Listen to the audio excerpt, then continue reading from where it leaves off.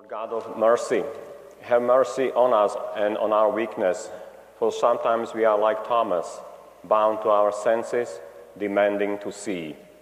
Help us not to be like doubting Thomas, full of hesitation, so hard to convince. Please come and pass through our doors. We lock them tightly. We sometimes shut out stranger and you. We have not seen, but enable us to see with the eyes of love and the vision of faith. We ask this through our Lord Jesus Christ, your Son, who lives and reigns with you in the unity of the Holy Spirit, God, forever and ever. Amen. A reading from the Acts of the Apostles. Those who welcomed the message of Peter were baptized, and many were added to the community. They devoted themselves to the apostles' teaching and fellowship, and to the breaking of bread and the prayers. Awe came upon everyone, because many wonders and signs were being done by the apostles. All who believed were together and had all things in common. They would sell their possessions and goods and distribute the proceeds to all, as any had need.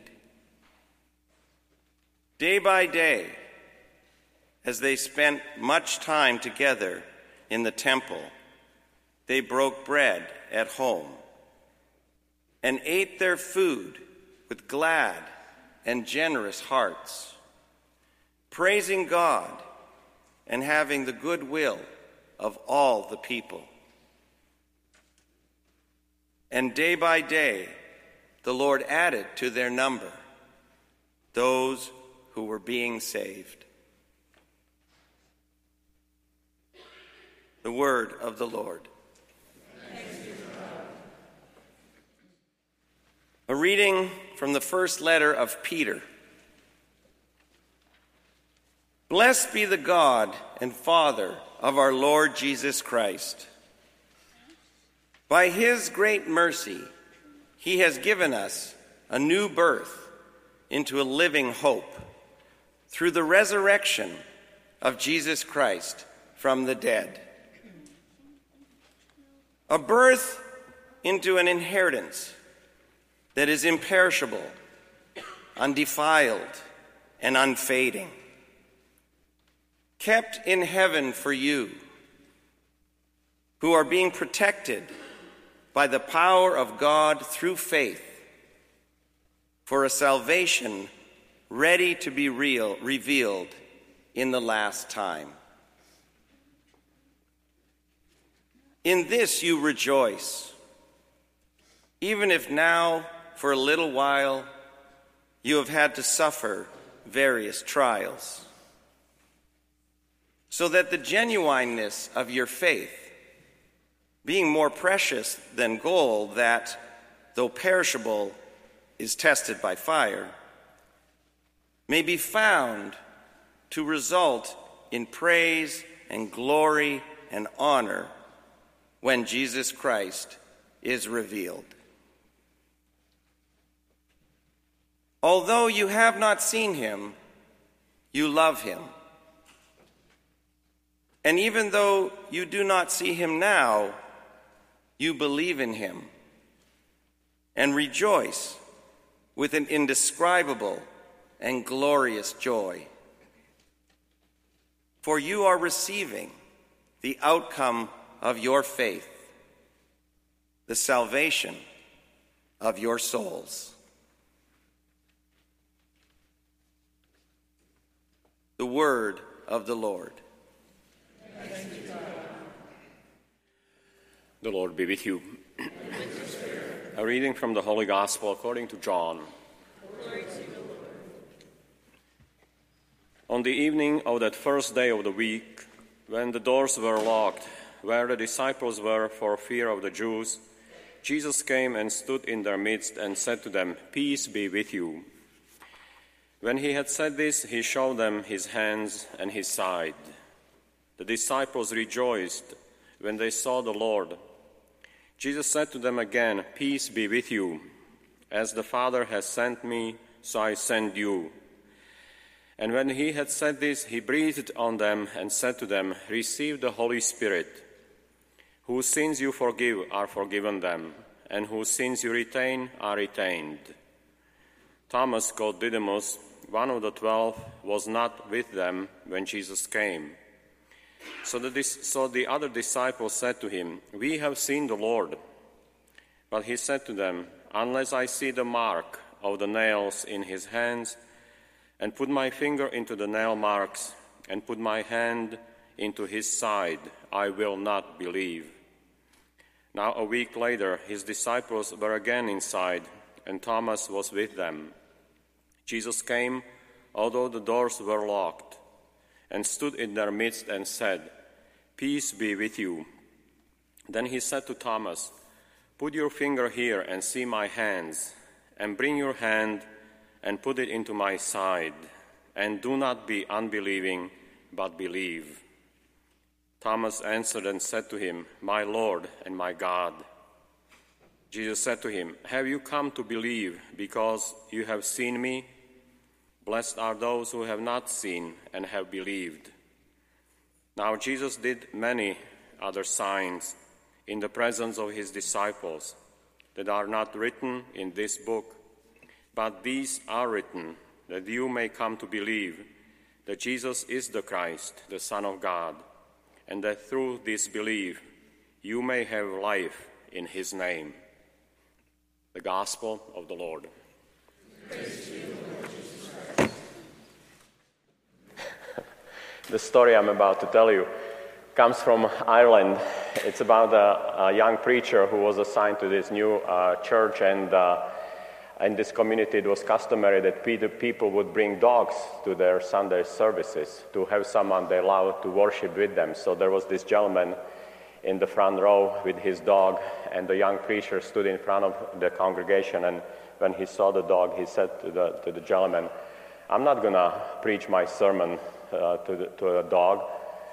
Please take it out of here." So the gentleman dutifully obliged, took the dog out, came back and listened to the rest of the sermon. And then after the service was over, the members of the congregation said to the young clergyman, "You made a big mistake. This gentleman is a very respected member, very prominent member of our church community, of our entire community." So, of course, hearing that, he went to the guy to apologize to him. And as he did that, the man said to him, "Don't you apologize, young man. There is no need for it. I wouldn't have had my dog to listen to that sermon for anything."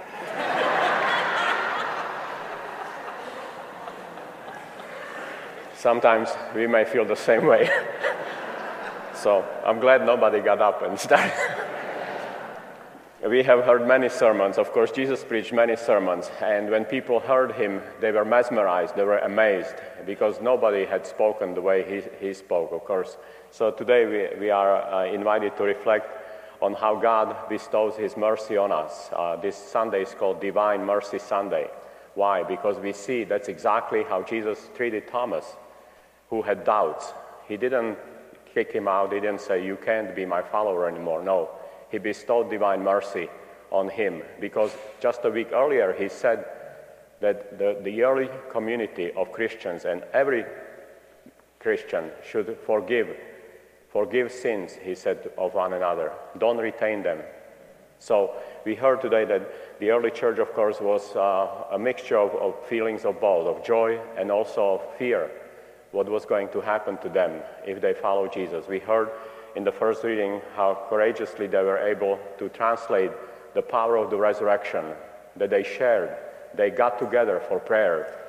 They received the Eucharist. They broke bread, as we heard. Those are two very important aspects. They gathered as a community to pray and to share what God has blessed them with. So that reminds us, of course, how important it is for us to be together. Thomas missed out on Jesus of experiencing resurrected Christ because he was not with the community. He was missing. And of course we know that he doubted that Jesus was truly risen. So St. Peter in the second reading today reminded us what we need to do with the blessings we have received. and how we need to translate them into the way we live. He said that God has given us hope, living hope, through the resurrection of His Son. A living hope. So the early church translated that hope into transforming the world around them. They had everything in common. Now, sometimes we hear in the Bible, especially in the Acts, that there was no needy person among them. Can you imagine a world like that? Not a needy person among them. Now, sometimes those statements are not the actual reality, but the ideal that they sought to achieve. That they would live in such a way that there would be no needy person among them. And of course, in some instances, they accomplished that. Therefore, as we heard, every day, new people were coming in. God added to their numbers because of the way they lived. So yes, they preached sermons. They preached, especially Peter, Paul, of course, untiringly. But each one of them was a walking sermon in a sense. And that's what each one of us can be. Because look, I can stand here, and of course, it is my vocation to preach sermons or homilies, but I can never go to the places where you go. Your workplaces, your neighborhoods. You can deliver many other better sermons that I will ever deliver in those places. That's what God is counting on you to do. That's what the early Christians did. And God added to their numbers because they were walking sermons. They told about the light of Christ. And, of course, people could see in them the risen Christ. So, yes, Thomas in the gospel reading missed out on the opportunity. Makes you wonder, how was that whole week when he knew all my friends believe that Jesus is risen and I do not? Now we know that, of course, a week later, when Jesus again came through the locked doors, he went to Thomas and said, look, put your fingers into the nail marks, put your hand into my side. If that's what it takes, do it. He didn't want to lose him to his doubts. What are our doubts today? What do we doubt about? The difference we can make as Christians? The courage that we must show? Will it make a difference? Or many other things? Jesus wants us to allow him to walk through those locked doors of doubt. So we don't have doubts, but we are people of a living hope through the resurrection of his Son. So again, it's a reminder how to live, how to conduct our lives. Thomas, of course, was told by Jesus, you have come to believe because you have seen me. Blessed are those who have not seen and yet believe. We are those who have not seen Jesus the same way the apostles did. We don't know what Jesus looked like. Was he tall? Was he short? What color was his hair or his eyes? But do we not see Jesus in one another when we show love, compassion, when we forgive? Of course we do. Do we not see Jesus in the Word, in the Eucharist, in the stories, the parables that he told us, the miracles that he performed?